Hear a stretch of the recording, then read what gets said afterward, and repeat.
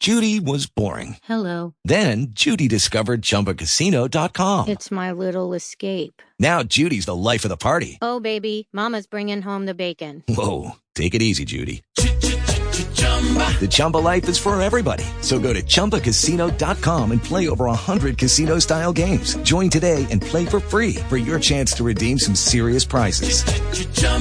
ChumbaCasino.com. No purchase necessary. Void where prohibited by law. 18 plus terms and conditions apply. See website for details. You're listening to an All Games Radio Network broadcast of AllGames.com. AllGames.com.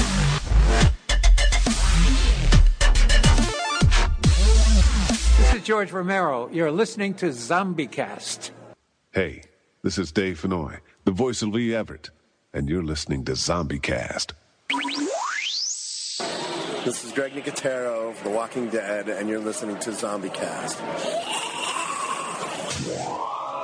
I'm Sarah Wayne Callies, and you're listening to ZombieCast. This is Lori Holden, and you're listening to ZombieCast. This is Danny Trejo, and I'm listening to ZombieCast. You better be listening to it too. Well, you are if you're hearing me. So keep listening. Hi, this is Sid Haig, and you are listening to ZombieCast. That's why you can hear me, stupid. Yo, monkeys, it's me, DDP, Diamond Dallas Page, the king of bada bing, the master of the diamond cutter, the three-time world champion, and of course, Billy Ray Snapper and Devil's Rejects. And you, well, you monkey, you're listening to the ZombieCast. And that's not a bad thing. That's a good thing. Bang! Hi, this is Norman Reedus, and you're listening to ZombieCast.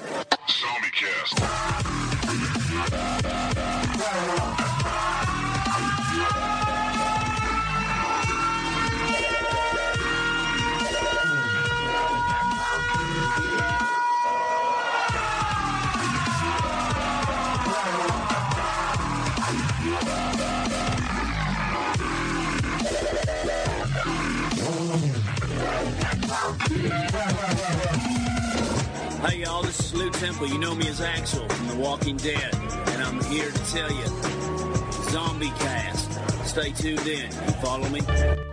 And thank you, Romero, for that super awesome introduction this week. And welcome, zombies, to ZombieCast, an unofficial guide to all things zombie, episode 176, where I'm Sean. I'm Matt. I'm Norma.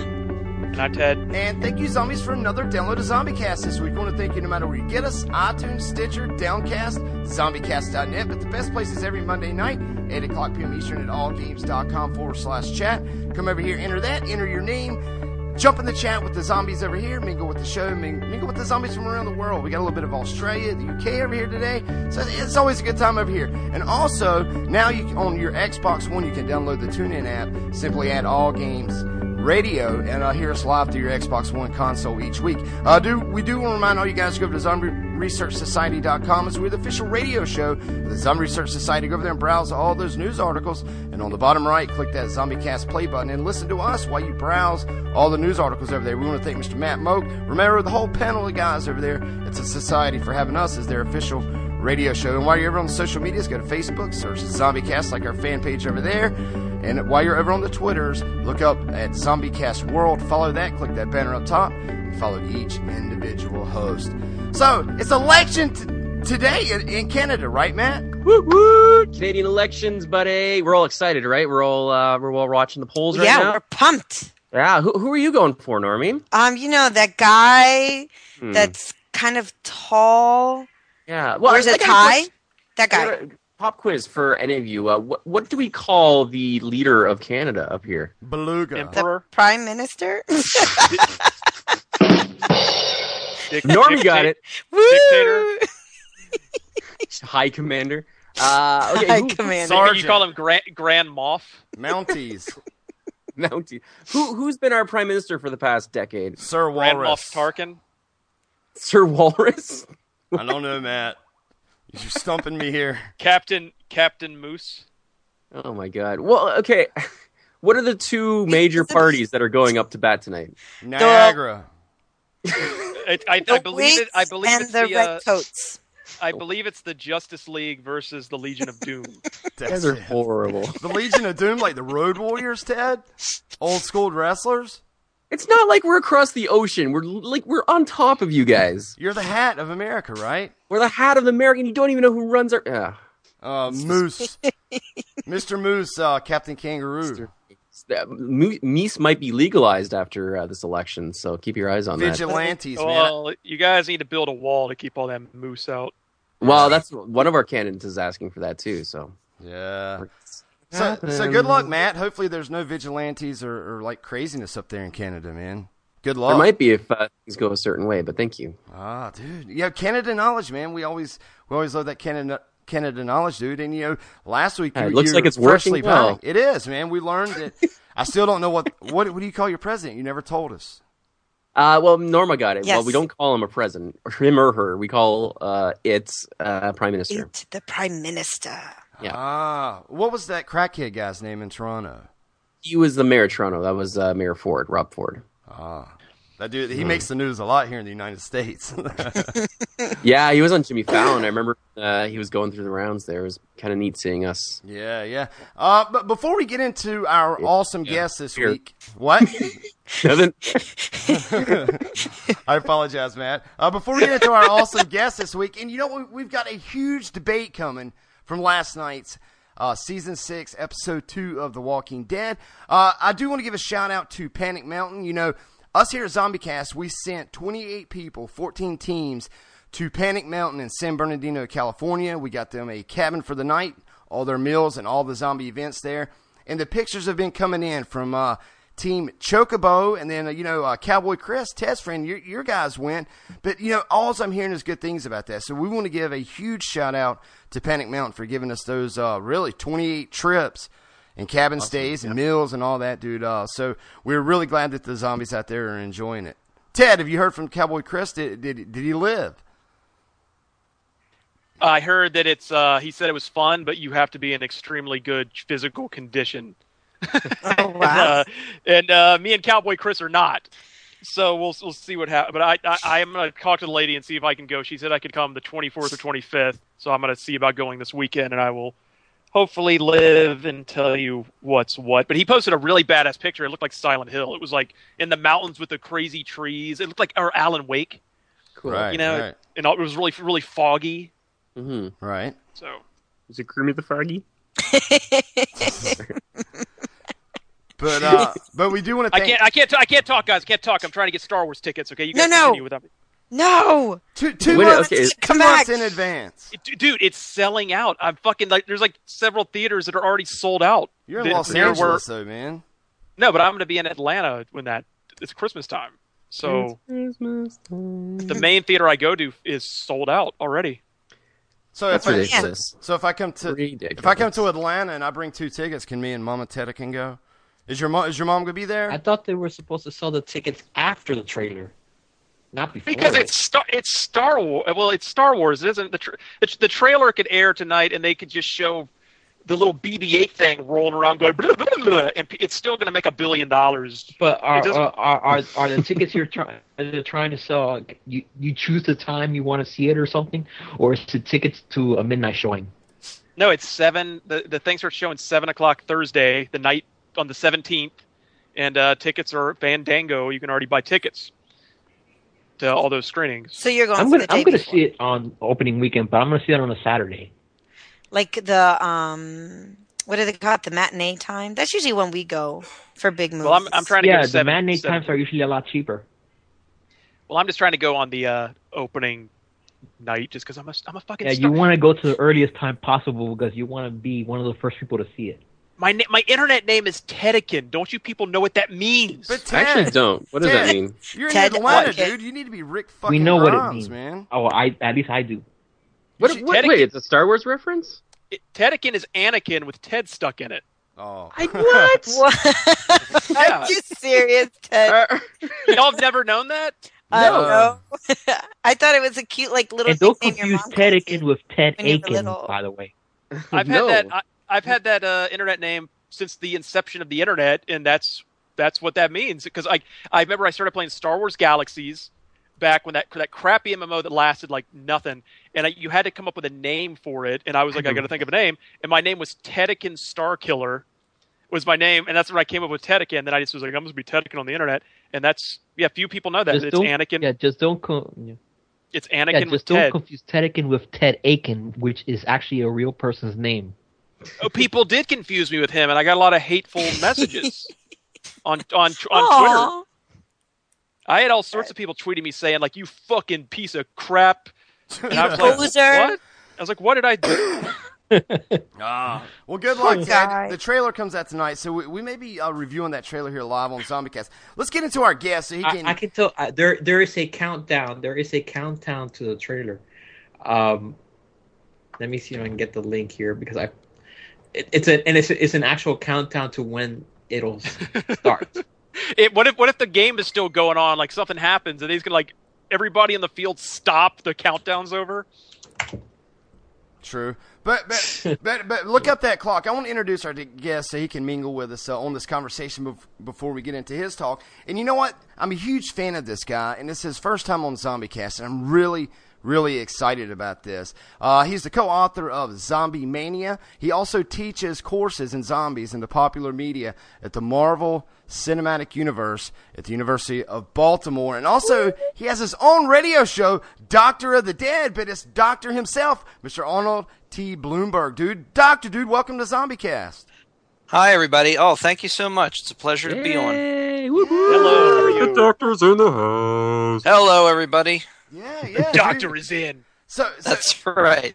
So, Dr. Blumberg, dude, are you excited about Star Wars, being that we were talking about that?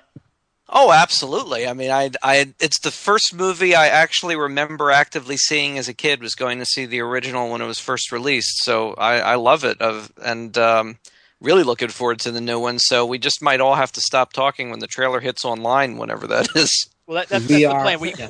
We've got approximately 1 hour and 33 minutes. Oh, there you go. Oh, nice. Then that's going to be airing right 10 o'clock when the show is about to end. So we might have to stay on an extra 3 minutes. Sorry. Oh, there we go. But the one thing I'm not doing though is I'm not racing to get tickets. I'm seeing everybody I know online and on Twitter talking about how every movie theater they're trying to get to is already their websites are crashing. The seats are all taken. That's just I crazy. can wait. My days of wanting to be there in the seat on the very first showing, I'm kind of done with that. I'll just wait.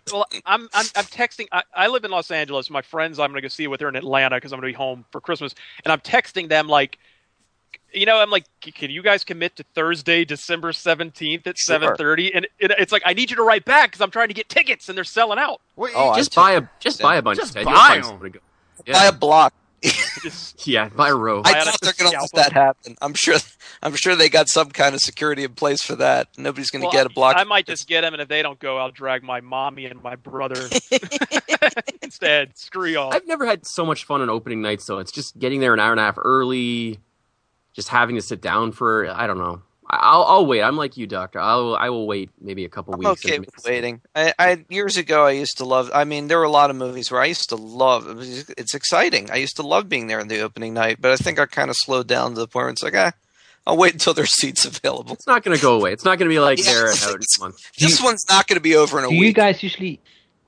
Do you guys usually see the same movie twice or many times on a weekend? Because I only enjoy movies watching them once. When you see them the second time, you already know what happens. It depends on how much I love the movie. The reason why I'd like to go opening weekend for the Star Wars thing is because Star Wars to me is such a big deal in my life, and to me to be in that little buzz with everybody else that's watching it is important. Sure. So, that's why I would like to go see it opening weekend. It would be a matinee kind of deal, because I don't like going with huge crowds, and I guess I'm the anal person that is in line 2.5 hours before the show. I would prefer Fandango if there was officially- a huge crowd when I see a movie because I like the shared experience of it. Yeah, I do too. That's why the whole movie theater world is still alive today. That have the same taste as you. Yeah. No, that's true, but the whole, I don't know, I'm still, I guess, a little awkward sitting next to people I don't know, and, I like having the little seat in between us kind of deal, so I don't like the seats with everybody completely filled. Plus, I'm barely scratching the 5-foot mark, so I always get stuck in front of somebody like really tall. So are you gonna wear a costume while you watch the movie? I wouldn't wear a costume, but I might have to borrow one of those little kid booster seats that they have. Well, I'm gonna wear my Force Awakens t-shirt. Well, guys, kids don't get too excited. There's one guy in the room that might not be able to see it.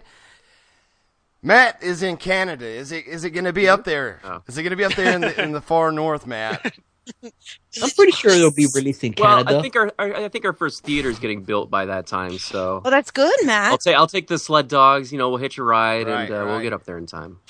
Yeah. Watch it on the old 8 they millimeter. They better build that theater before. I was gonna say, Canada's pretty big. So how far in advance would you have to take those sled dogs out and get? Oh, it's like a month. It's like the pioneer days. You really got to plan it. I think we're gonna leave actually in a couple weeks. So guys, I got news. Fandango.com is officially that's Star Wars. All right, guys, there you go. Nerds. I heard that a lot of movie sites are crashing because of the preset. So, guys, let's get into some zombie talk right quick. All right, Doctor. We have a signature question that we always ask our first-time guests the first time that they're on their show, and it's the definition of a zombie. And there could be a million different definitions, and you're a zombie expert, so you know all about the Haitians, you know all about the movies, the Indiana Jones to the Scooby-Doos, but tucking your profession to the side, Doctor.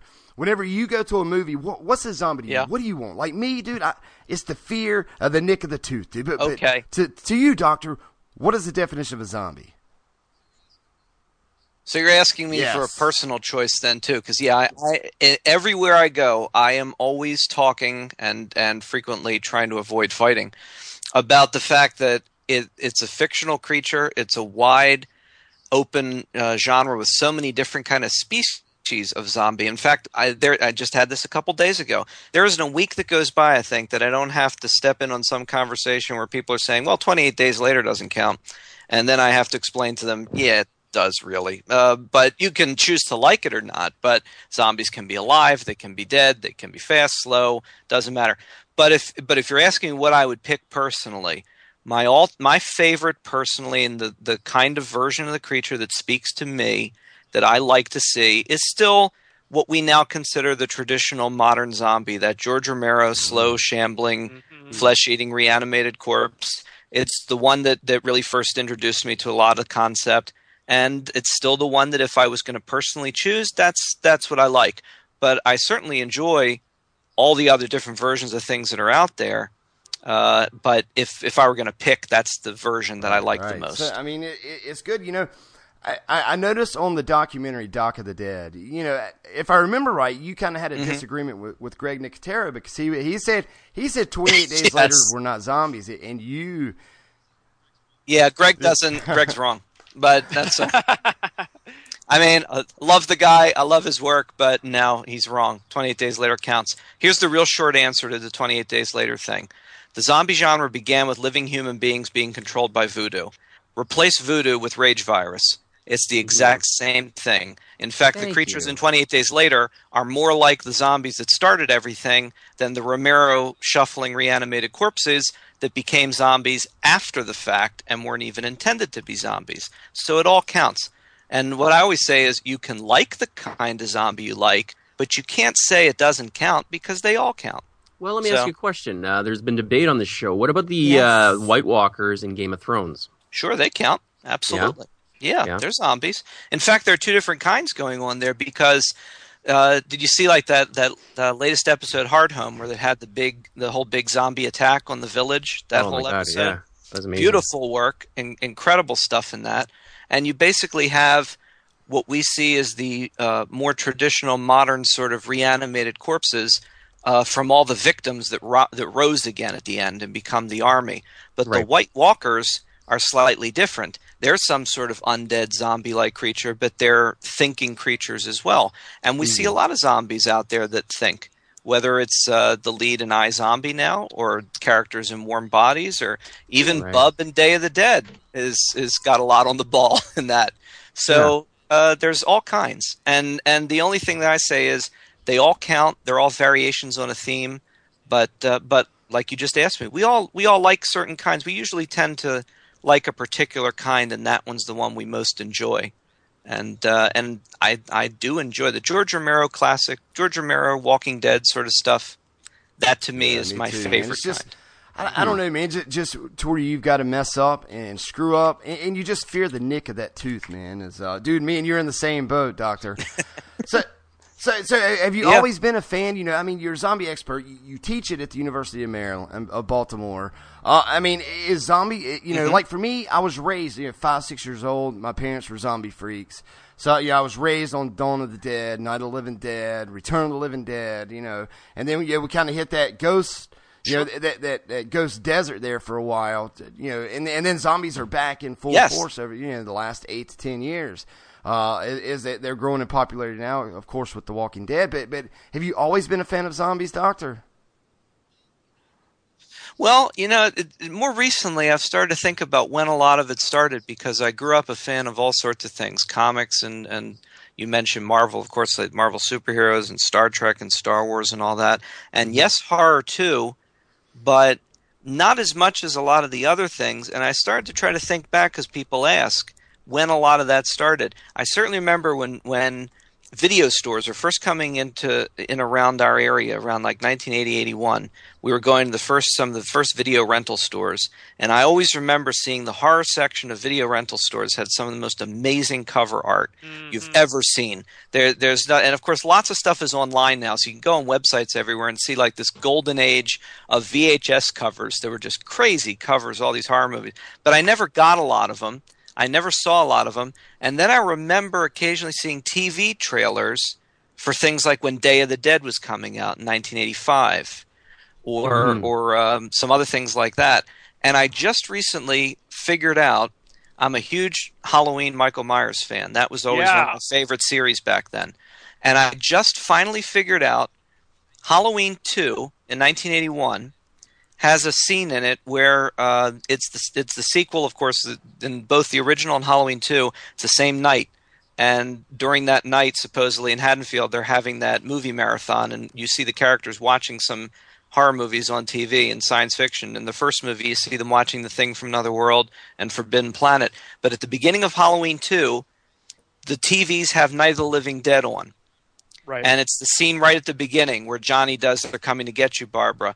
And now that I think of it, that's actually the first time I ever saw Night of the Living Dead or any of it was as the clip in Halloween 2.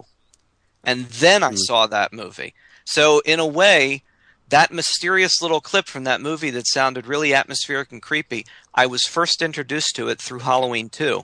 And that's where a lot of it got started for me.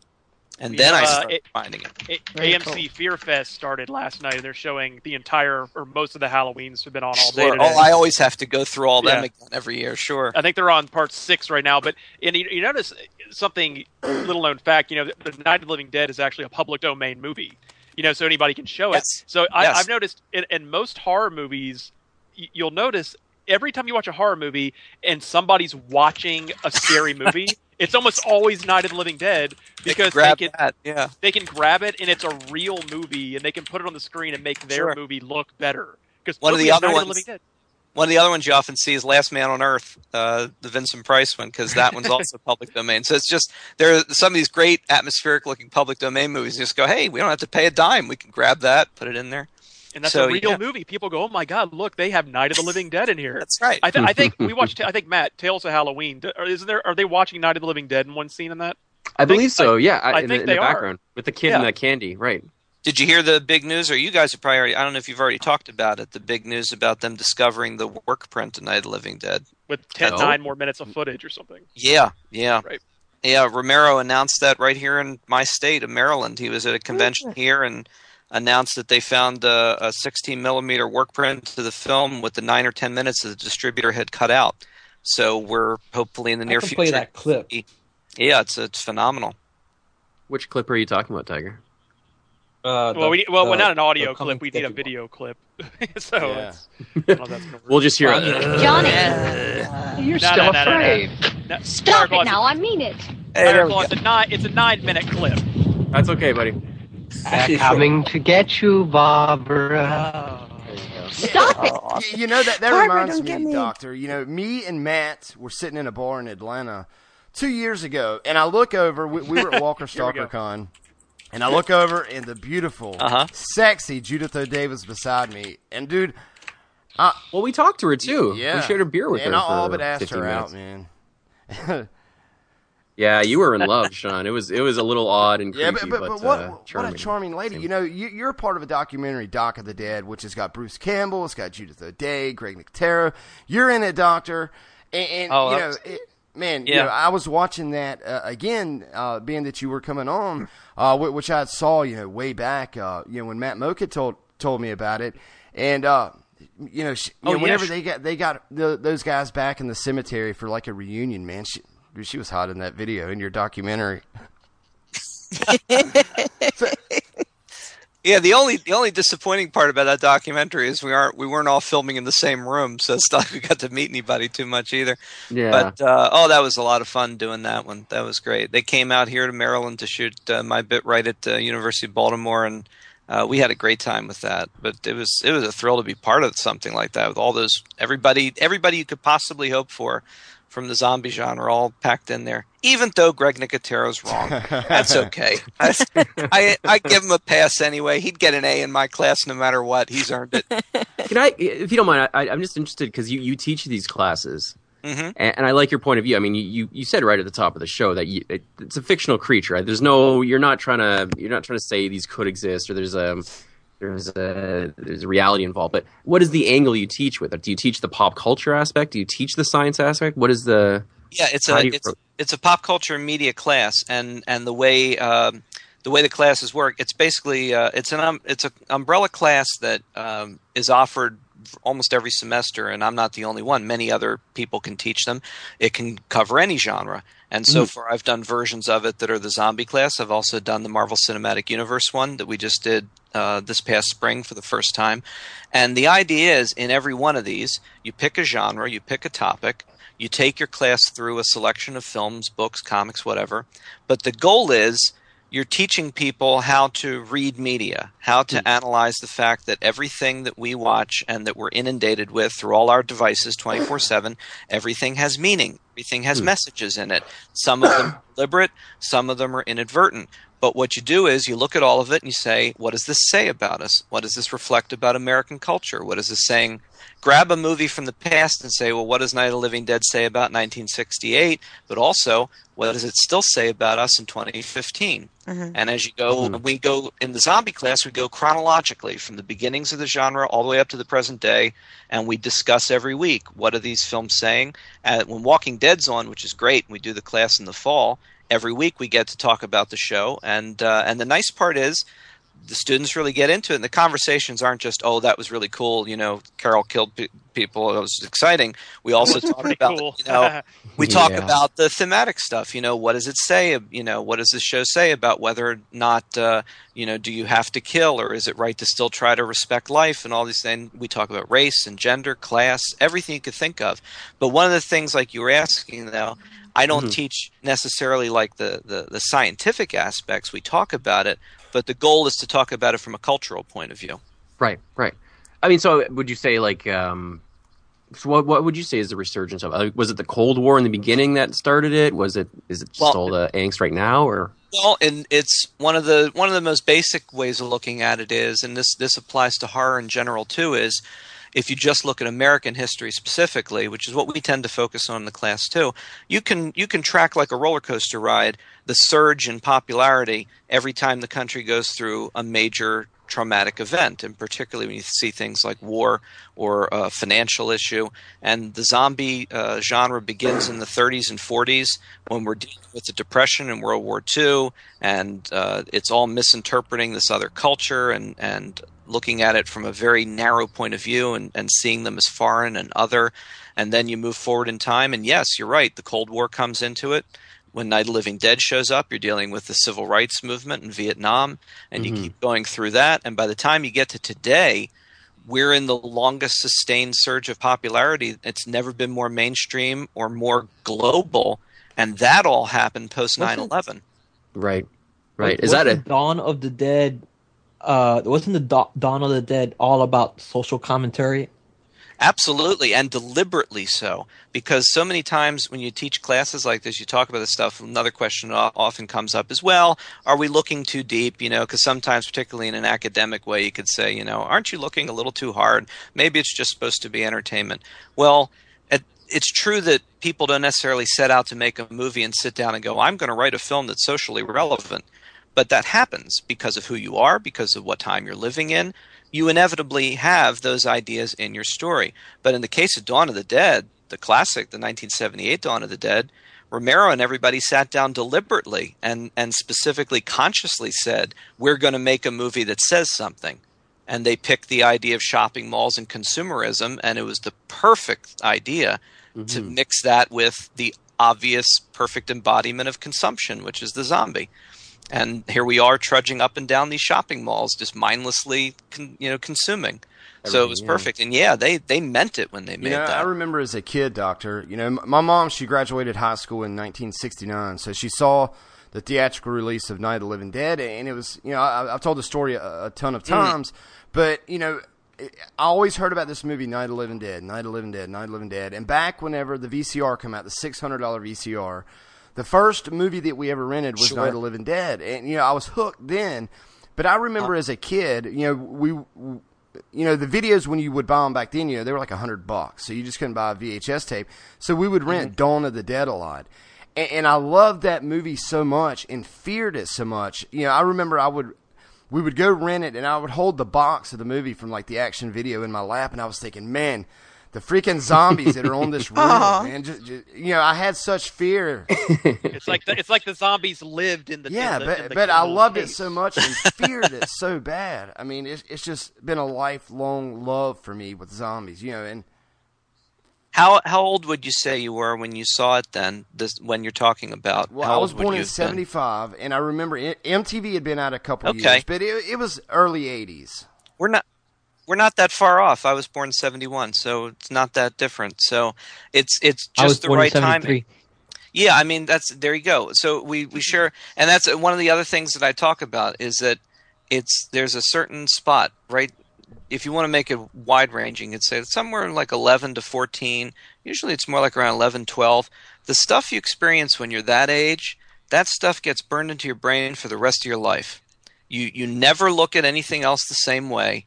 And the stuff that you experience at that point in your life is what you carry with you for the rest of your life. So if you go back and you think, oh, what was I really, really interested in when I was like 11, 12, 13, that's the stuff that's affected how you look at everything else. And so when something like this hits you at that age, the impact is incredible. And it makes a lot of sense that you get into it, and it's always going to mean something it's like, to you. Whenever, me and Matt, we've had Greg and Katera here on ZombieCast, and we interviewed him face to face. Me and Matt did, and the whole time, I was fantastic. standing there with Greg and Katera. It wasn't The Walking Dead that I was thinking about. It wasn't thinking, he's been, to the Herschel house, and he was here and he was there. I was like, Bub, he did Bub in Day of the Dead. And that's all I could think about was he was there. He was there in those coal mines or the mines where they were shooting the zombies in Day of the Dead. Yes. He was there in the trenches. That's right. These kids today, they don't understand. We made a zombie movie. They made it in the mines. It's one of them things that just, it's in my heart, man. I absolutely have a passion for zombies, man. And that's what we are here. We're the unofficial guide to all things zombie because, we're just like a group of guys and gal with Normie just talking things that we love, man. And zombies is it. Sure, absolutely. And you're Star Wars. and Star Wars. Well, Star Wars finally did put zombies in. They did that novel, what was the novel called? There were a few, actually. I remember. They did Stormtroopers. There were zombies in a recent Star Wars novel. Yeah. So. Death Troopers or something. Is that canon, though? Isn't that not canon anymore? Well, I think that's it doesn't count anymore now. Yeah, it was called Death Troopers. Yeah, that came out before they wiped out the EU. Yeah, so much for that. But you can still, if you want a little zombie in your Star Wars. Well, let me ask you, Doctor. You being a zombie expert, and like I said, you teach and you've written books, and you do all these panels at all these cons all over the United States. What's maybe a zombie movie that you love that maybe people haven't seen, you know, that's got the flesh, that's got the blood, that's got the slow, creepy zombie. Ask him about Maggie. No, not Maggie. We love Maggie, but Matt hated Maggie. Warm bodies. What about warm bodies? Well, warm bodies is perfectly fine, you know. I mean, I certainly don't mind warm bodies. I'll answer your question, but I'll just say briefly that one of the things that I think is most exciting and interesting in the zombie genre right now, and I know that a lot of people that are fans of what we're calling traditional, but obviously is this modern Romero-style zombie. Mm-hmm. I mean, for people that are fans of that, they might look at the stories like Warm Bodies and go, I don't want my zombies to be romantic or thinking. But the point is that that's happening. And it's important because a lot of people are enjoying that. And it says a lot about, one of the things I often talk about is when you have a monster in media that lasts as long as zombies have lasted in popularity since 2002 or so, this latest surge, you tend to see things in culture where people start to try to domesticate them a little bit, that we're dealing with the fear so frequently that you want an alternative that's cuddlier, that's more like us. And there's also the idea that, you know, if we're identifying with the zombie, you get to the point where somewhere in the back of your mind you're thinking, you know, wouldn't it be nice if we could cure them? Because then it means we have hope. So that's what all this thinking, self-aware zombie stuff is often about.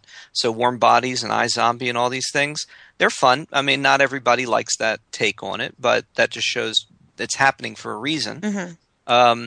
But as far as like movies that have the guts and gore, maybe people don't know. Well, I'm sure a lot of people listening probably know a lot of them that I would name. But I would go back to some of the earliest versions of that kind of zombie, of the reanimated flesh-eating corpse, to try to suggest a few, but I think people would know them. Things like Children Shouldn't Play with Dead Things. Mm-hmm. That's one of the earliest depictions of a flesh-eating zombie in color. Mm-hmm. There's also Let Sleeping Corpses Lie, which is also called Living Dead at the Manchester Morgue.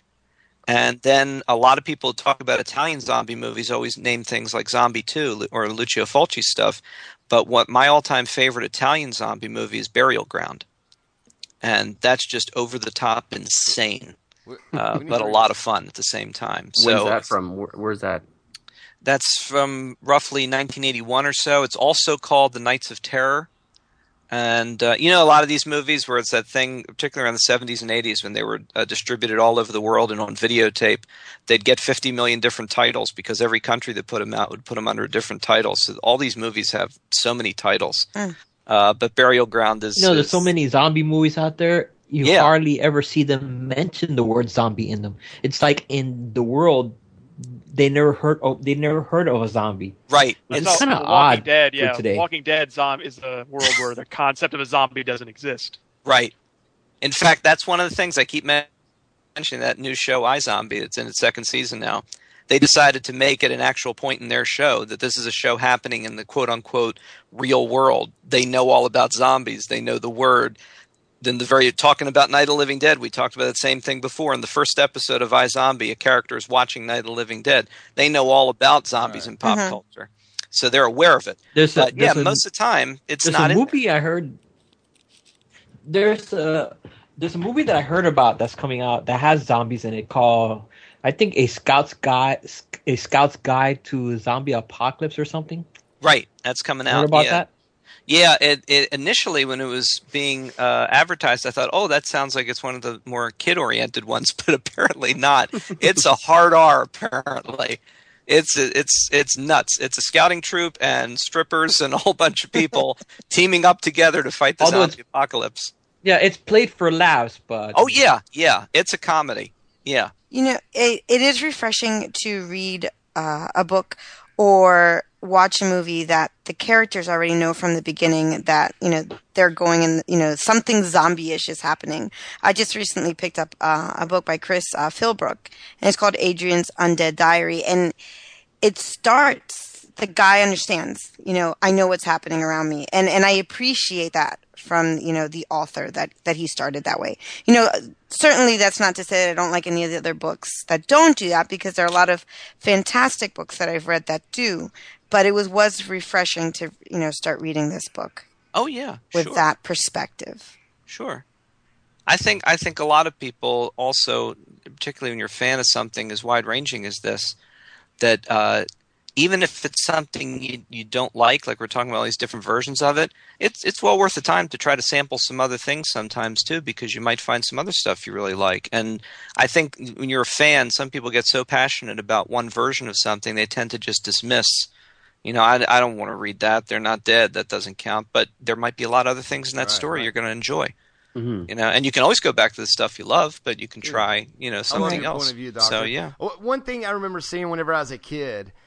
Yeah, he is. Doctor, and you know what? Before I ask my question, if you listen to Doctor of the Dead, the way that he's talking to us now, each week he does Z Nation, The Walking Dead. I mean, he breaks it down in detail to the pop culture.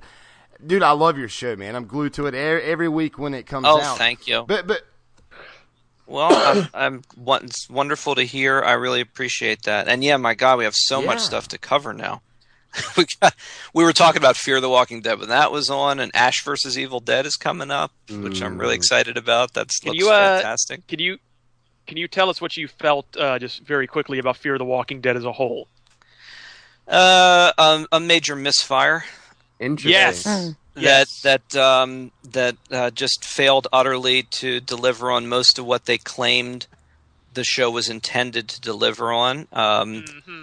And that's not to say that given the fact that because they're part of that brand and they have all that money and power behind it, that obviously they were already guaranteed a second year.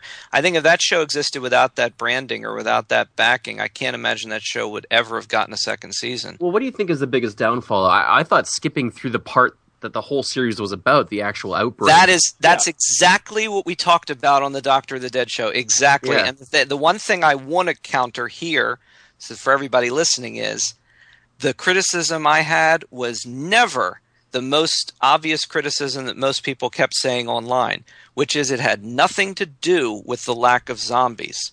I would never point that out as a criticism because, yes, it was very clear the whole point of this was we're looking at the beginnings of that apocalypse. So naturally, you're not going to have many. And when you have it, it's sparing. And you're going to build to that. That was never the problem. The problem was the absence of any interesting story.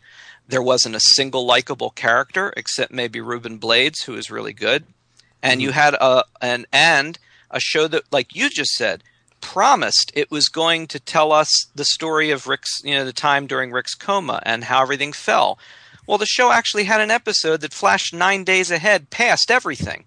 Right. So by the time you got to the end of the first run of Fear the Walking Dead, and there's someone online I have to name, Jeremy Riddle, who interacts with us a lot on the show and on Twitter, and he's done a lot of work online writing about these shows. He once researched in really exhaustive detail, figured out the kind of timeline that went through Rick's coma and how long that had to have been, and basically figured out that Fear the Walking Dead has already passed the point where Rick woke up, if you really look at what the events are. So it's just it's bizarre to me, too, that a show that has The Walking Dead as its parent show and all those people also felt like a show that didn't have $2 to spend on most of what it was supposed to do. Right. I expected to see the fall of Atlanta, or in this case, the fall of Los Angeles, the fall of a big city, the collapse of our civilization.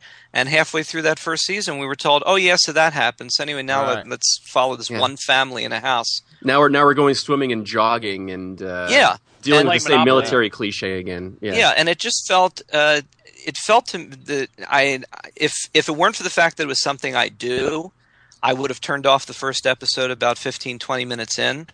And the final episode of the show, I have to give them credit. That sixth episode, I thought was very good. I thought the characters started to feel like characters I could care about, and it was not because zombies showed up. That's not. It wasn't like, oh well, zombies are here, so it's all good. It was that there was story and character finally. But it took them 6 episodes to get to that. And that just seems ridiculous. That's the thing. In the original Walking Dead, you liked Rick and Morgan in the first episode. Yeah. You already cared about them. Exactly. And would you agree something I had a problem with is that everybody on the Fear the Walking Dead sort of acted like they had watched the previous Walking Dead show. Like they already knew how zombies worked, and like, oh, it's a bite. Oh my god, he was bitten. Everybody get away from him. They shouldn't know these things. It's like not weird. Yeah, not only that though, but the show was extremely uneven in when its characters seemed to know something and when they didn't. And you frequently had characters who are, after all, supposed to, as we were just talking about, theoretically, the Fear the Walking Dead universe is one of those universes, again, because it's supposed to be the same as The Walking Dead, in which there's apparently no zombie pop culture. So they don't have any background on what this would be. Right. And they're seeing this and they can't equate this, like, how could this be dead people? And they seem confused. And then within an episode or two, they're talking about, well, he's been bitten and this. And like you said, suddenly they seem to know rules, but they don't really have any basis for the rules. No context. Nobody explained, like when the boyfriend comes in, he's sick. They walk in and he pulls his shirt down. He has this bite on his neck. They're like, we got to get out of here. Well, and that's another thing. Oh, my God. That's another thing. That show, and I mentioned this to Jeremy Riddle. He's another guy that thinks very much the same way I do about this aspect, which is that too much television, this has nothing to do with zombies, it's just drama on television.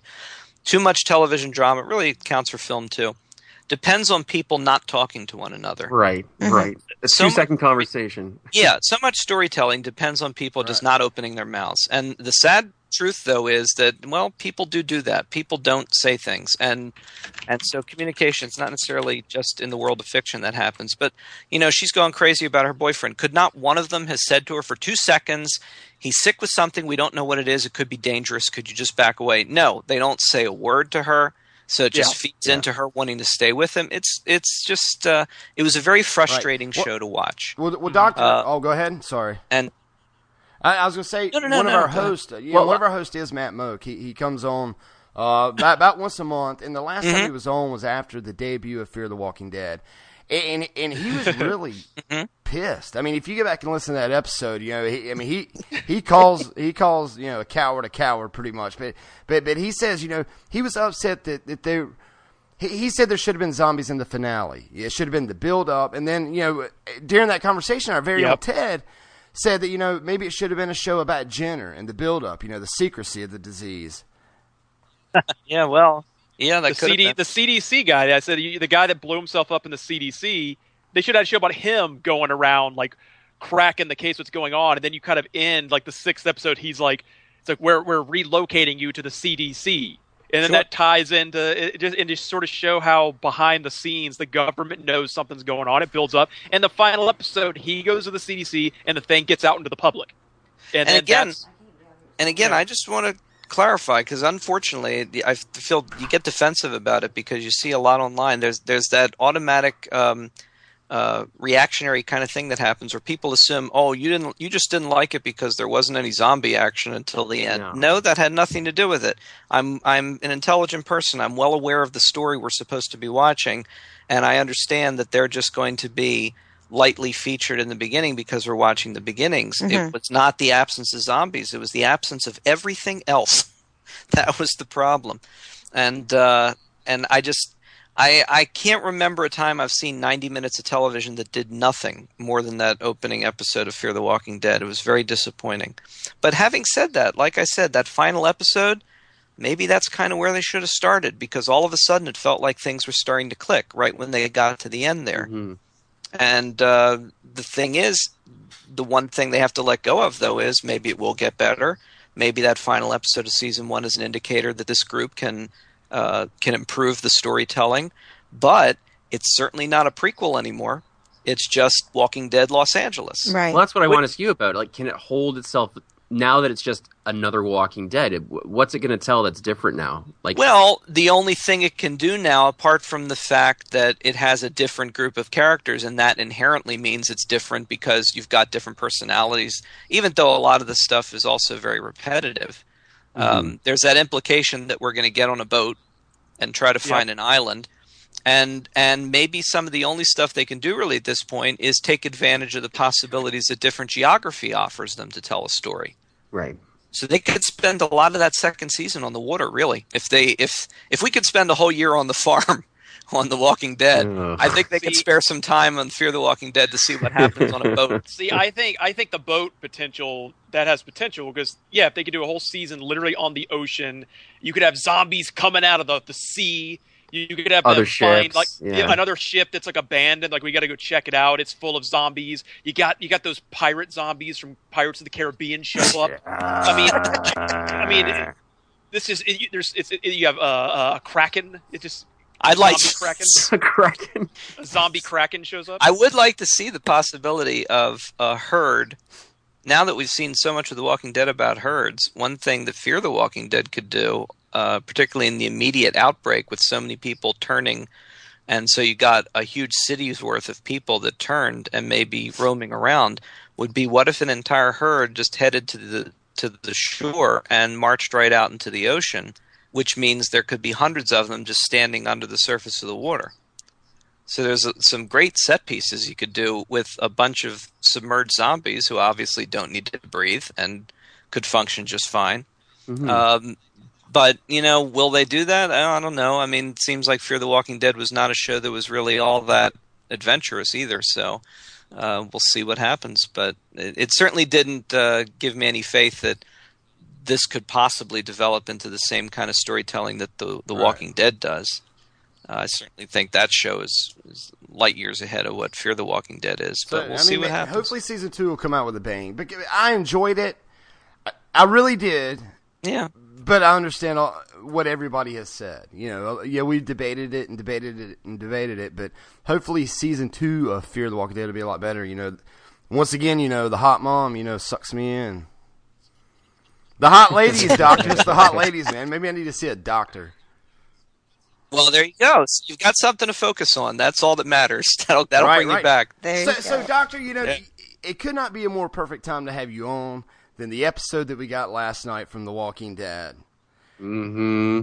And God. It was that episode 2, season 6, episode 2. Was it JSS? Was the name of it? And JSS. Just survive. And one somehow. thing that I want to point out is I think this is the first time we've been in 2 different locations of The Walking Dead and got the same set. Matt and Ted, did you recognize? We were on a set of The Walking Dead. We were at Woodbury and Alexandria and all that, Doctor. But there's a... Mm-hmm. Yeah, I hear you, Ted. Can you hear me now? Yes. Yep. Does that... real quick, does that sound okay, or is that bad? Yeah, it's got a lot of air coming through it. It does. Feels like a nice breeze, though. Well, I do have an air conditioner on. I could turn that off. Yeah, probably. You think that would help? Probably. Just don't melt over there in your 120 degree. It's finally under 112 out here. It's like a lot of ambient noise. It doesn't sound good. But that's good, Ted. Can you hear me? Yeah. Can you hear me now? Can you hear me? Can you hear me now? Okay. My headset's being a butthole. Oh, it's being Aww. Don't be ashamed. Yeah. Okay, anyway, I'm here. Right? Okay. Yeah. What I was asking was, the first time I think we've seen 2 different settings of The Walking Dead, but a same set piece as, Doctor, me, Matt, and Ted went to Woodbury last year at Walker Stalker. We went down to Sonoy. And, right at the bottom of the hill of Woodbury, you walk across the street, and there's Alexandria. We saw the gates, the churches, the houses, Rick's house, all the stuff, all the reels from the filming crew, and, got to see it in person. But if you walk down the street of Woodbury to the very bottom, and you walk to the right and around on the back side of that last building, which I think is the building to where the governor was in with the head tanks, that big brick building. But if you walk around to the back, is the set for the torture chamber of where Merle was torturing Glenn. And on the side of that torturing thing, there is a dirt brick wall, which we started with last night on The Walking Dead. Did you notice that, Matt and Ted? Ah. Very interesting, yeah. That's right. Give me 2 seconds, guys. Keep talking. But if you watch the very opening scene, what was her name? Enid? Enid, yes, we kind of got a brief story of her past, and it showed her, to where she was with her parents.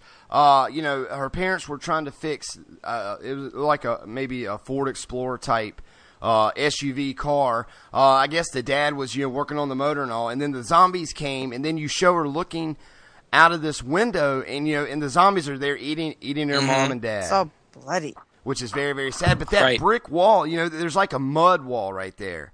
On that very opening scene, that was the set for the torture chamber where, I guess you got to go back and watch it whenever Merle was torturing Glenn, and we thought that Maggie was going to get raped. But it was weird. Me, Ted, and Matt were standing at that wall because that was the torture chamber, and now it's the Enid scene to where her parents were being eaten. You didn't notice that, Matt?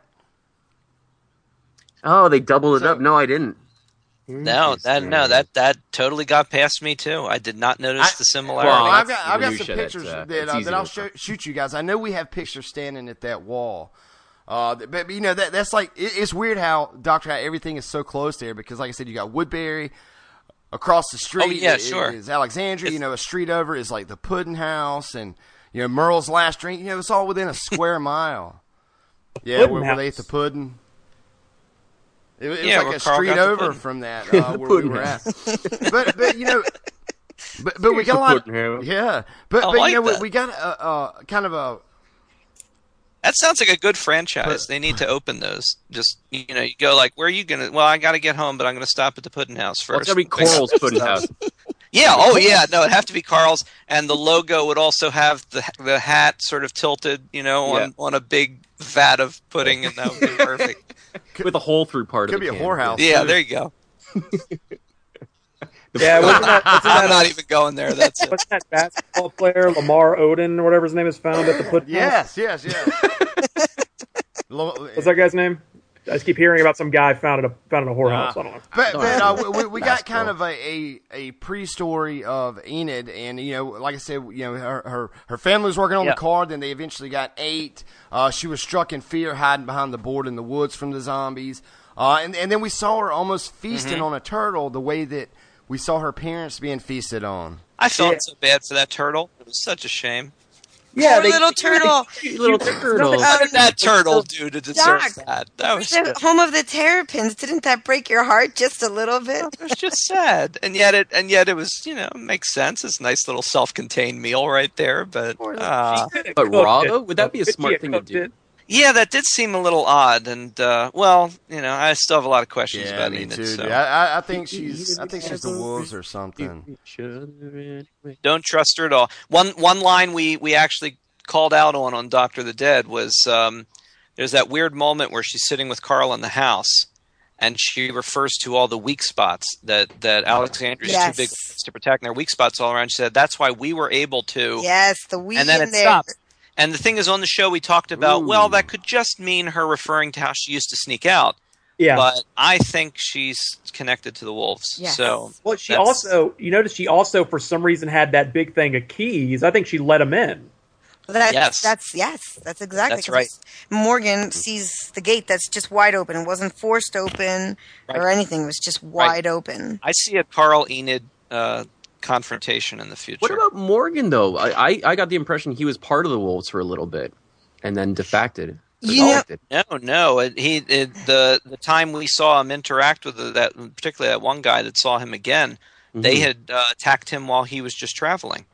But there was a moment there was like, oh, you live here now. Yes. Like there was a moment of recognition between. Well, I think that's because they're referring to that time that they met him on the road. Yeah. Was that the same guy? That would make sense. That was the same. That's right. That was from when they encountered him on the road. So that was a reference back to that. Okay. And I have issues with Morgan now too. Yeah, superstar ninja man. He's wonderful. Yeah, he just has to wake up to the reality of the world. Let me ask you, Doc. You're the guest of honor tonight. All right, we started with the Enid backstory. Then it goes to The Walking Dead. Me, honestly, they got to where Carol was talking. They were talking about baking, and she was talking. I like to use the goods that nobody likes to use. That way, I can make the things that I want. And they done the smoking story, and then we got the haircut story. Doctor, did you think we were getting a filler episode after the ending of last week? I mean, what was your thoughts the first 10 minutes? No. Well, it felt very much like exactly what it turned out to be. I mean, it seemed like what we were. I mean, I I wasn't necessarily expecting the level of carnage and how insane it was going to get. But the point was, it very much felt, particularly since we knew we were stepping back from before the horn, we knew that, all hell was going to break loose. So it was clearly just that thing of establishing the quiet. And then later on, of course, it was also a nice scene because it introduced us to at least a few of those women that Carol then has to either see or encounter again throughout the episode, and it carries a little more meaning that way. We see the one who's smoking go down, and then when she has to kill Aaron on the steps. So, yeah. It's funny because at that point where she sees the woman, going out and smoking, I said, did she not understand what Carol just told her? And then 2 seconds later, I was in shell shock. I'm like, oh my gosh. It was so well done. It was brilliant the way it started, the whole attack. I just thought that moment, and I said, oh, it's turning. That. I was just stuck to my seat. Whoa, I was just zombified at that. Oh, it was one of the most can't catch your breath kind of episodes I've seen them do in a very long time. And gory. Extremely. Well, yeah, and that's the other thing. The gore and the brutality feels even more. It shakes you even more when you realize it's just human on human violence. The walkers are incidental. There's none of that. It's just crazy people. And there was one scene in particular. One of them just looked so happy and wild-eyed while they're killing somebody, and it's a level of ferociousness to it that really got under your skin. And it's violence with intelligence, right? It's yes, you want to kill people. Yes. Knowing that those are people who are hacking other people, and that you can't dismiss it by saying, "Oh, there's a monster there." That's truly horrific in a way that I think this show has rarely been.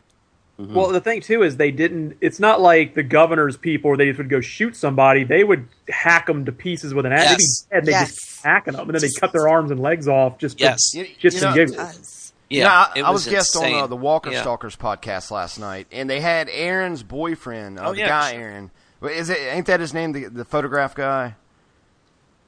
But...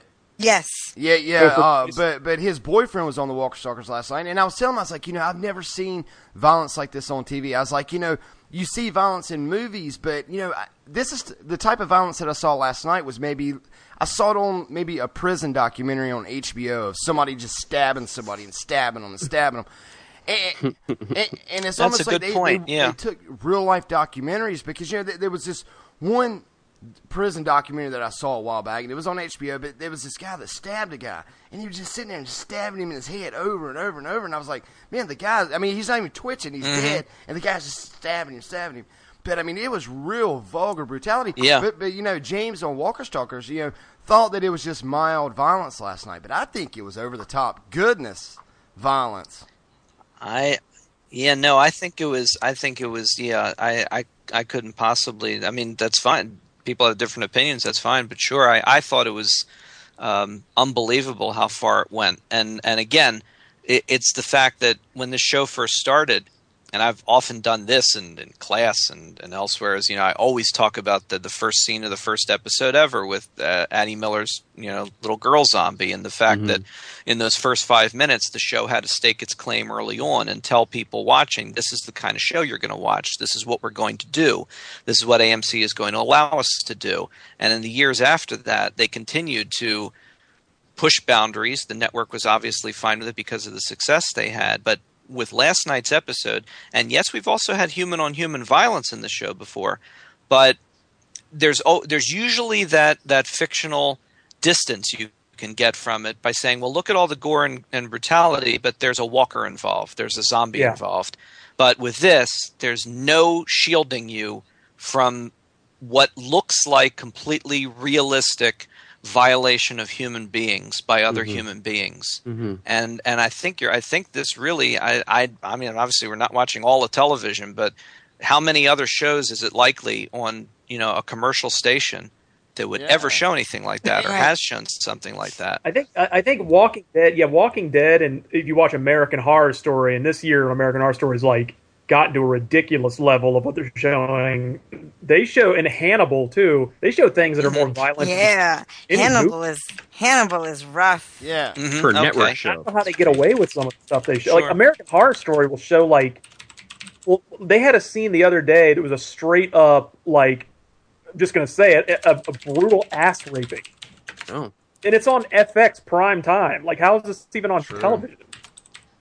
Well, I mean, you have these shows now that, you know, and there's a whole other conversation you could obviously have about, you know, what's this say about our culture and is it right or wrong. But just from the point of view of what we're talking about, like a show that we enjoy watching, like The Walking Dead, there are these shows that have certainly earned a certain place where they've demonstrated that they can tell a meaningful story by using this kind of content. And of course, you could still argue whether you think that's right or not. But obviously, after, you know, it's into its 6th year, The Walking Dead has demonstrated over the course of many years that it uses gore and violence as a way of making a statement about certain things.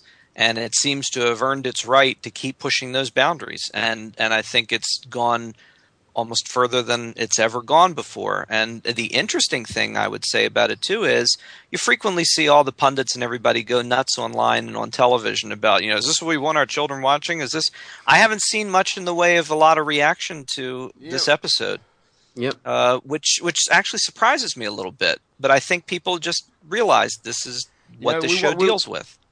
Yeah, at this point, if you're shocked, then that's on you, not the show. Yeah, I think Doctor, that's we watch right. It as a family, I have a 7-year-old daughter, a 9-year-old son, and a 13-year-old son. But I mean, you know, it's TV 14. I was raised on zombies. I was raised on trust. I know right from wrong. Yeah, I was raised good, not sheltered or anything like that. I mean, we watch it as a family, but. Well, that's you're watching it together, though, and you talk about the show and you all enjoy the show, so that's different, you know, because it's all balanced that way. There are people that might sit a child in front of something that's inappropriate for them without communication, but that's different. So, Sean, didn't you say your daughter woke up screaming in bloody agony last night? No, was it nightmares from the show? Hey, actually, no. Yeah. Hey, I can still do that. So that's film me last night, Doctor. All right, I'm watching it, the 9:00 showing here on the East Coast, right? You know, you kind of get that slow start, and then you get the machete scene, and it cuts to commercial. I think it maybe the third violent scene that we saw was you saw a guy in the distance, and he was just swinging like a bat, bam, bam, just beating this guy's head in. Yeah. And, you know, Ted's on West Coast. Matt and Norma watch it the next day.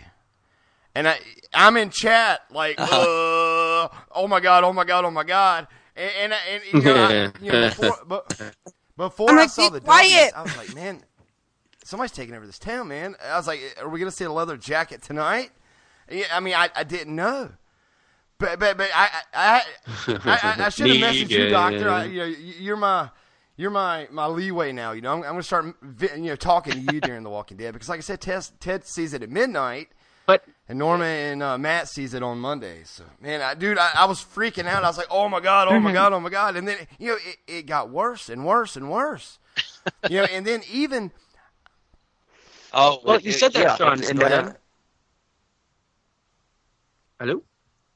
Oh, well, you said that about Negan, Sean, and I don't think the wolves and Negan are related. And my only thing is Negan isn't savage. And I don't know, Doctor, if you read the comics as well, but...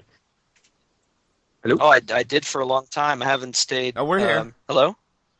We're here. Oh, sorry, we're just all breaking up. Okay, no, what I was saying is... breakup happening. Here, so they're going to be like battled back and forth. So it's going to be the thing an that intense episode. Yeah. The thing I was so impressed by with this too is that this is one of the things I've always said about the show that I love is the fact that this show has always experimented with all different kind of ways of telling storylines in a non-linear way. Like even with the Enid flashback, they'll do flashbacks that set up something later. They'll, to me, one of my favorite parts of the whole series was the second half of season 4, where everybody's all split up, but it was all united by them finding their way to the train tracks. Yes. But it was all these interconnecting stories. And now with this, it's an event that's so huge and taking place over a period of time that it looks like we're not even getting the full scope of everything that's happening until at least the 3rd episode. So between the premiere and last night and then episode 3, that's encompassing this entire event of the siege on Alexandria. And of course the walkers haven't even arrived yet. We just got to the Horn halfway through episode 2 again. So this is a massive interconnected little bit of storytelling that I think is just brilliant, where over the course of several episodes, we're getting this one huge event taking place and all these different groups of people that are experiencing it from different points of view. It's amazing. And it's like watching a feature film every week. And sometimes you could say that it's a little overdone, but I think in this case, it certainly that opener felt like a movie. So I got a very question impressive. for you, Doctor. Absolutely. I want to throw out something that I was. Well, I was say I got a question right quick. Yeah, no, I'm recording. Recording?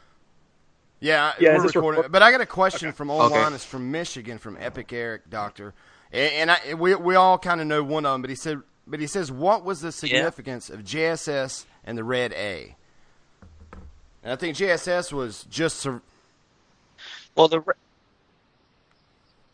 JSS was Enid's little mantra for herself, as she was trying to survive after the death of her parents. And of course we see her, forming the letters. I personally thought that part of it was a little melodramatic, and cheesy. Yeah, it's. I mean, the problem is, of course, I don't think there's any problem with critiquing any aspect of something, especially things you love. You can't give anything a pass. You still should be able to critique when things don't work, and there can always be the counter argument, you're watching a show with zombies. You got a problem with that? Yes, but the point is, the show has a certain level of reality to it, even with the craziness that's in there. And her behavior with those letters, it just seemed kind of odd to me. That. Go ahead. Sorry, I just want to say something. Go ahead. I was just going to say, I don't know if anybody noticed a little detail, but with those letters, when she arrives to the town, it shows her writing it on her finger, and like 2 seconds later, she looks grittier and darker, and the JSS is very apparent. Like it was not her first encounter with the gate was not the exact time that she walked through.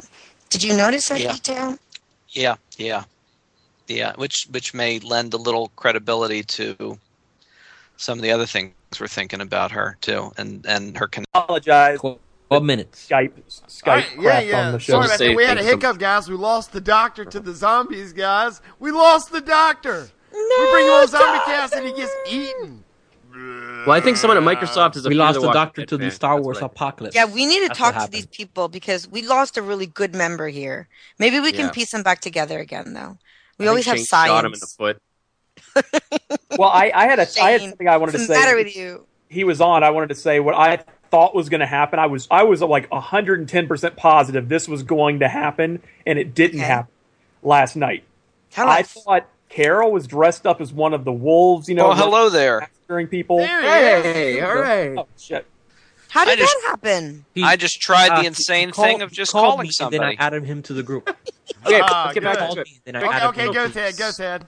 Oh, I had a theory of what was going to happen last night, and it didn't happen. I was thinking Carol was running around with a mask on, the W on her forehead, with the hood on, killing people running around. I was like, what is going to friggin' happen here is Rick is going to show up at the very end and blow Carol's brains out. I was really worried about that. Thinking she's one of the wolves, he's going to shoot her, and that's going to be how this episode ends. And he's going to realize, oh my god, I just killed Carol.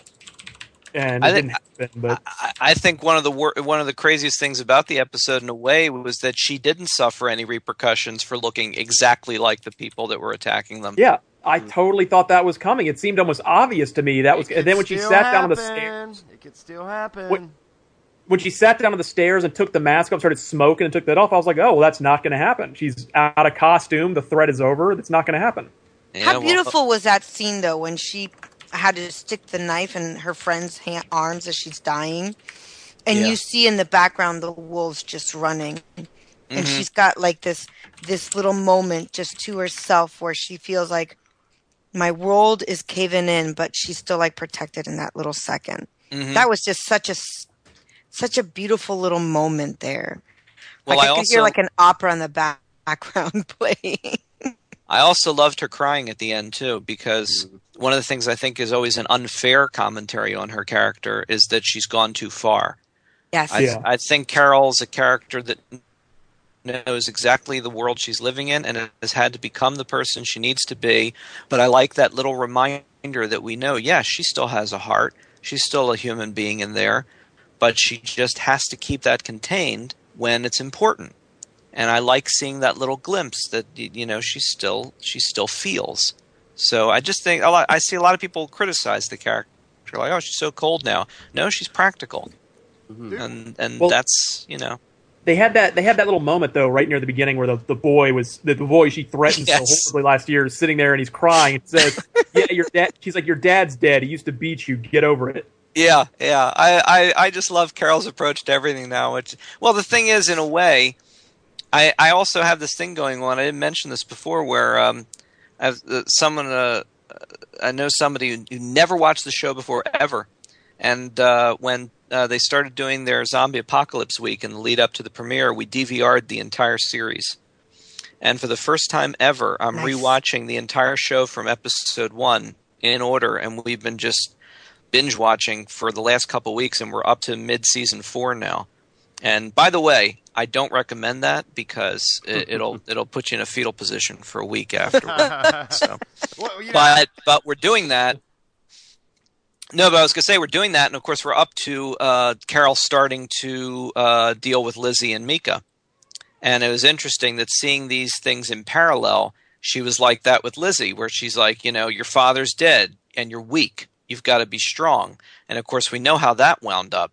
Yeah. So in a way, I'm worried about this boy. I don't think that's the story they're going to tell again. I think that would be way too repetitive. But the thing is, she's done that before, and it doesn't work with everybody. And with children, it may be that, that's not the right play, but she's still doing that. She's still doing the same thing, where it's like, you've got to be strong, just drop it. And, maybe not. Maybe that's not the way everybody can respond. So I don't know what's going to happen with that kid, but we'll see. Yeah, dude, that's true. That's true. What about the scene to where whenever she was dressed up like the wolves and she was pulling God, what's his name with a stick? My mind's blank. Morgan. And she was pulling Morgan behind her as if he was a prisoner, and he went to help Father Gabriel. I like the scene, dude, and I thought it was pretty intense whenever Carol walked to the building and shot the 3 people. The sound of the gunfire, the perception of the gun. I mean, it was so realistic looking. Pow, pow, pow. And I think that was just shot realistic and very well. Oh, some excellent stuff in terms of just visuals in this episode, yeah. And like I was saying before about it being like a film, the show has always looked good. But I don't know, these first 2 episodes of season 6 right out of the gate, everything just looks it's a weird word to use, but it looks beautiful. I mean, it just looks lit, everything. It just looks like direction, and everything in general just looks excellent. So I'm glad you said direction, because I find the direction on these last 2 episodes has just been a step up. Just in the way that the sequential, the scenes that are being ordered, the shots that they're taking, just even like they're trying some new things on the show, which is interesting. Yeah, and that was Jennifer Lynch, by the way, directed JSS. Okay, and she's worked on the show before, and she's David Lynch's daughter. And oh, cool. Yeah, so a nice little connection. But she's worked on. She did. I'm actually double checking, so don't think I know this off the top of my head. But she did Spend back in season 5. She did the one that had the tragic revolving door scene with Noah. Right. So she's worked on the show before. Brutality, is what you're saying? Huh? She likes brutality. Is what Yes. Apparently so. She knows how to grab it right by the throat. Well, let me ask you guys. We've got a lot of flaws this week. One is who's Deanna? But Deanna, she does not want to help. She's outside the gate. She's not a leader like she was portrayed to be. I mean, I think she's a weasel. She's a coward. Her son is the same way. I would expect that he would die probably this episode coming up. I mean, I can't see how he can last long. Pretty quick. Yeah, we talked about it on our show. I have no patience for Ron's angsty garbage right now. He can't really get away with that kind of thing. It's just a waste. Although I will say about Deanna, the thing about Deanna, of course, is she did just have her husband brutally murdered in front of her, and I think she's just going through a similar thing like we saw Rick go through in past, like when Lori died, she's shut down. Maggie's trying to reach her, and trying to bring her back in the same way. Again, we're seeing like these things echo. Some people sometimes complain like Walking Dead repeats, and it's true in a way that there are only a certain number of stories you can tell. But it's also sometimes interesting to see the stories play out the same story, but let's shift it to a different character and see how they deal with it. And with Deanna, they're taking her character through a lot of the same things Rick went through after Laurie's death. Can you come back and be a leader again? We want you to step up. And that's what Maggie's trying to do, the way Herschel did that with Rick. So the question, of course, is, will Deanna respond to that? Will she step up? Right. And what do you think that we will have people to blame? One, Aaron, he can kind of be blamed because he lost his bag with the photographs, and then Morgan. I think he's going to feel guilty. Yeah, Morgan could have took care of these guys. So they would have never came if Morgan would have killed him and not been the nice guy. I was kind of sick of Morgan this episode. I didn't understand him. I was like, he needs to die. I was really frustrated with him. Poor Morgan. I think Morgan he's in between. Like, he knows that this is not a kind world, but he's trying to still find that stability of being human, but I think he's just conflicted. Well, I didn't get what I wanted to say is, like, Morgan, what frustrated me is when the people show up and he says, we don't have to shoot these people. And I'm like, you have like the governor's people. Those were normal, nice people who were just kind of led astray. They thought they were doing the right things. The governor had just told them these people were these were like an army of Jason Voorhees' attacks. Yes, they're insane. So you can't reason with these people. You have to kill them. You have to kill them. There's no reasoning and there's no redeeming them. And Morgan's approach, it is frustrating, particularly after we waited all last year and it was such a wonderful tease throughout, like, oh, we're getting Morgan back. And unfortunately, what they seem to be doing with Morgan, at least initially, is that they're putting him, well, of course, the other thing is they're putting him in one of the weakest positions the show ever has. Whenever you have a character that's the moral compass, that person's clock is ticking. Yeah. He's also black. And he's a black character, and I would certainly hope that the show is learned enough at this point to not keep going down that road and force this horrible pattern they have, which is a very obvious pattern, unfortunately. At this point, they can't claim ignorance about it either, because because it's come up. But and I love the actor, and I love Morgan as a character, and he's been interesting over the years. It's amazing that a character that's appeared so little can be so important to us, and we love seeing him come back. But right now, he's just taking the wrong approach, and I love that we talked about on our show. I love that last shot of Morgan and Carol walking toward each other, but then taking opposite paths. To do that, could Morgan be the next Herschel? You know how Herschel seemed to advise. Yes, at the end, though, he did kill the guy, right? He sort of came to his senses, like, okay, I see what you're saying, and he killed that guy. He did, and I think that was a moment of us supposedly seeing that, this is Morgan saying, okay, you've pushed me and you've given me no option, but it seems like still. He's got the sort of mindset where it's like, well, you have to push me as far as possible before I'll make this choice.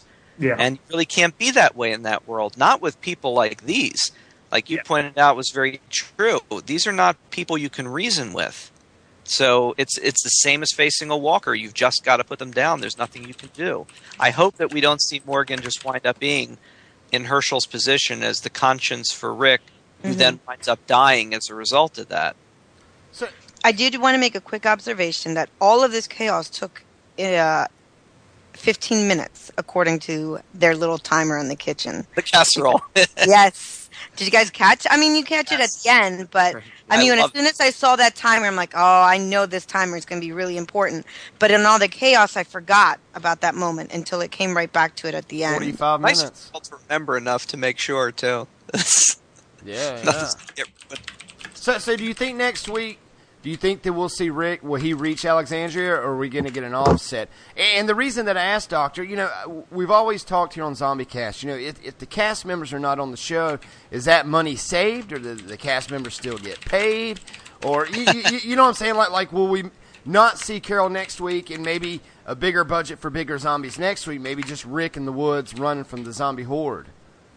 Well, it does look like we're gonna switch focus again to the people outside the Alexandria zone and see what was going on there. But I mean, unless they keep it going even further, the impression I get is we're going to now close in this story and see that group come in time for the Walker siege on the town. But then again, given how enormous this set of events is, I guess it's distinctly possible it could carry on into a fourth week, this one continuous sequence of events. And, to be honest, as long as it doesn't feel like it's padding, and it certainly hasn't in 2 episodes so far, for all we know, we could be seeing a significant portion of the beginning of the season just being this one extended sequence of events, and they could certainly pull it off. It'll be interesting to see how far it goes.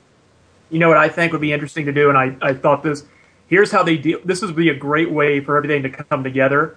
Mm-hmm. They find out about what the wolves did, yada yada yada. They figure out where the wolves are, and how this storyline ends is.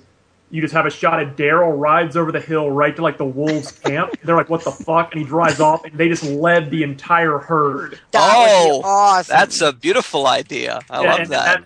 And the last scene is the herd just ravaging through there and killing. I thought that would be a cool awesome. title. That's fantastic. You know, they got that whole herd moving. They might as well make use of them if they can. Lead them right. We were talking last week about what if they let that herd go next to like a nice group of people somewhere. Well, yes.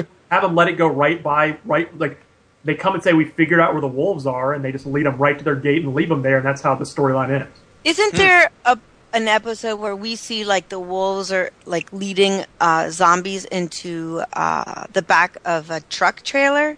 Because when they crashed that truck trailer, I was confident that zombies were going to start spilling out from the back of those. Yeah, that's like we did see that they've been keeping walkers in trailers. Yeah, so we did see that, and they obviously are used to using them in one way or another.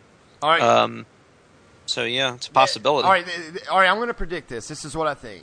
I think that, Morgan let the one group leave with the gun. I think that they're going to get Daryl Dixon because we did see that short clip, back during the break of where Norman Reedus was tied up to a tree and people were beating him. So I think that the Wolves are going to get Daryl Dixon, run off with him with a gun, and then that's going to create a news story with the Wolves and Daryl Dixon, at them. But I know we got to wrap up soon. There's another show coming up, and we had some downfalls with Skype. But I wanted to ask all you guys one thing, and this is a spoiler that I'm talking about, and I'm talking about issue 100 with The Walking Dead. The first appearance of Negan. Do you guys, and this is a spoiler if you don't want to know about Negan and the baseball bat and the person that dies, so go ahead and tune out now. But this is an honest question. Do you think that they would allow Negan to kill Glenn? Or do you think it would be another character? I was getting at this earlier. I don't think the Wolves and Negan are connected. No. I don't either, Matt. Last night, whenever I said Negan, that was before I saw the W. I was just jumping in chat like, holy cow. Well, the other thing to keep in mind about the connection is it doesn't mean the TV show might not connect them. Yeah. Because they might grab bits and pieces as they've done before with different aspects of the comic and do their own thing, so it's possible. I'm kind of excited about that only because Negan I love because he was what Rick could be. Like Negan wasn't. He's not exactly a brutal masochistic guy who's like the Wolves, but he's a very mean guy who gets whatever needs to be done. Right. So if they connected him to the Wolves, I kind of be like that takes away from his character a little bit. It's a little too. Sure, that makes sense. But my question is, do you think that they would defer Glenn and have the bat scene with somebody else? I'm really worried about Glenn this year. Yeah. And he's my favorite character. I think I may have mentioned that here once or twice before, but if they were to do that, would I stop watching? No. Well, here's a couple factors. They love playing with the audience, and last year they did that episode where they found the bat. Yeah. Mm-hmm. Yes. And they mentioned the bat last week again. Rick said, "Hey, Glenn, use your bat." He brought it up. and Glenn got caught on wire, and there's like these little touches like, "Hey, we know what you're thinking." And then and the thing is, we were just talking about moral compass characters. Glenn is still one of the nicest characters on the show with a good heart, and he's lasted the longest of any of those kind of characters. Sure. And it worries me. Because now that we've gotten to this point, it's very possible. And in addition, the season premiere did kind of hint at the idea that Maggie's pregnant, in which case I would think they would then feel justified because if Glenn died before that, it would be like Maggie had nothing left, but she'll have the baby. Right. Which can sort of justify. I mean, not that any loss of a major character, viewers would ever think is justified, but in terms of writing, it sort of justifies killing off Glenn because you could say, well, now she won't have lost anything. She'll have the baby and sort of a part of him still with her. So all those things together make me really, really worried because I don't want to see him leave. But then again, the other thing too is this is season 6. How much longer is the show really going to go? We're probably coming to the end. No. Yeah, I'm sorry. I figure we're talking 7, 8 probably tops. So if bigger characters are going to go, it's going to start happening. So yeah, that's a good point. So you've written books for Doctor Who, so you know they can go a long time, man. Was it like 30 seasons? Yeah, but Walking Dead's not quite a 50-year show, I don't think. I guess it could be. But you got to admit, they've anteed up this year. The first 2 episodes of season 6 is, jaw-dropping to me. I'm like, wow, dude, I didn't think it could get this much better so far. It's a great start, yes. And it's really exciting, and it looks like next week's going to be equally exciting. So it's hopefully it'll be a great year for the show. So lots of guys, the Star Wars trailer's on any minute. So do you guys want to stay on and watch it live on the air just for an extra few minutes? What Fantastic Forum is coming up? Are they in the chat? Fantastic Forum comes on after us. Yes, like they should be on right now. Are we still Yeah. live? Oh shit! Sorry. We'll have to enjoy the trailer separately then, I guess. Yeah, we're gonna have to go off air because of Fantastic Forum. Well, I'm glad I was able to rejoin you guys there at the end, and that worked out. Yeah, yeah, Doctor, dude, I want to thank you. You know, you're always welcome on ZombieCast, man. It's an honor meeting you finally. And dude, I'm a huge fan of you, man. I enjoy everything that you do. Well, I appreciate it, and I was very happy to be on, and of course, anytime we can do it, I'd be happy to come back. So it was awesome. Awesome. Fantastic. Yes, very, very awesome. We're going to have you on soon, man, next month or so, dude. I enjoy talking with you, Doctor. But guys, let's get to the wrap-up show. And Mr. Doctor of the Dead, dude, where can people find you? Well, let's see. I'm on Twitter at Doctor of the Dead, and that's where I tend to focus all my zombie and horror stuff. You can find Doctor of the Dead, the show, on iTunes. In fact, we have a provider page on itunes.com/G2V. That's G, the number 2, and V. And you can find Doctor of the Dead and our other shows on there. And if you want, you can also go to G2Vpodcast.com, where we have Doctor of the Dead, our other shows, and lots of other content this month, doing stuff like my 31 Days of Zombies on Twitter and on the site. And I just put up a little list for people to find zombie movies they can watch on Netflix. So all sorts of things like that. So you can check out the site and Twitter and keep up with all of the undead happenings that I'm taking part in. Yeah, dude. Yeah, if people's enjoyed your flow and your voice and your knowledge on ZombieCast, dude, every one of your shows is this entertaining, man. So all the zombies need to go over there and download it. Yeah, yeah. So, Norma, where can people find you?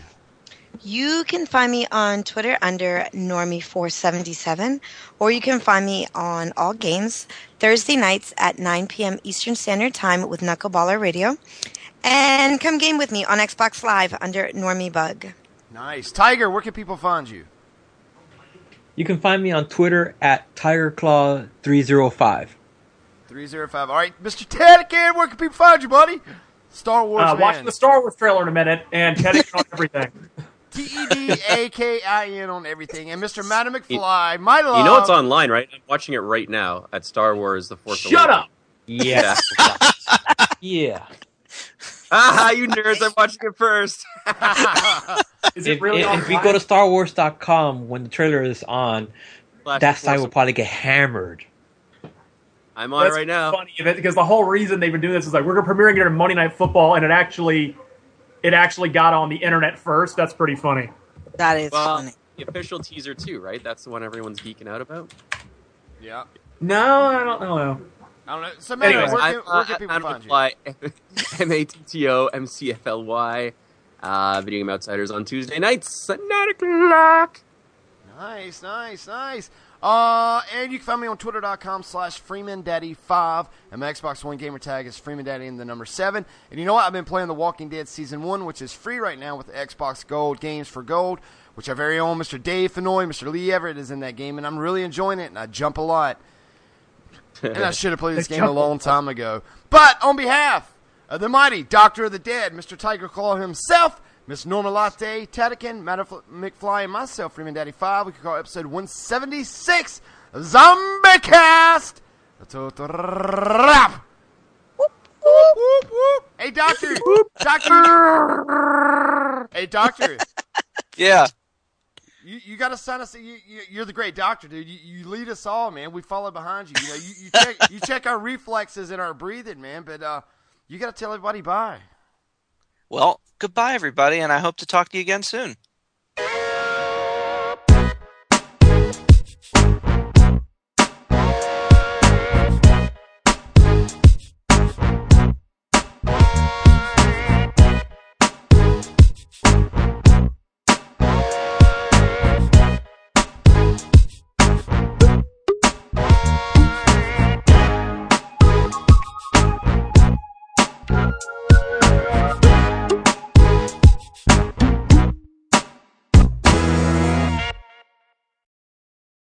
With Lucky Land Slots, you can get lucky just about anywhere. Dearly beloved, we are gathered here today to... Has anyone seen the bride and groom? Sorry, we're here. We were getting lucky in the limo and we lost track of time. No, Lucky Land Casino, with cash prizes that add up quicker than a guest registry. In that case, I pronounce you lucky. Play for free at LuckyLandSlots.com. Daily bonuses are waiting. No purchase necessary. Void where prohibited by law. 18+. Terms and conditions apply. See website for details.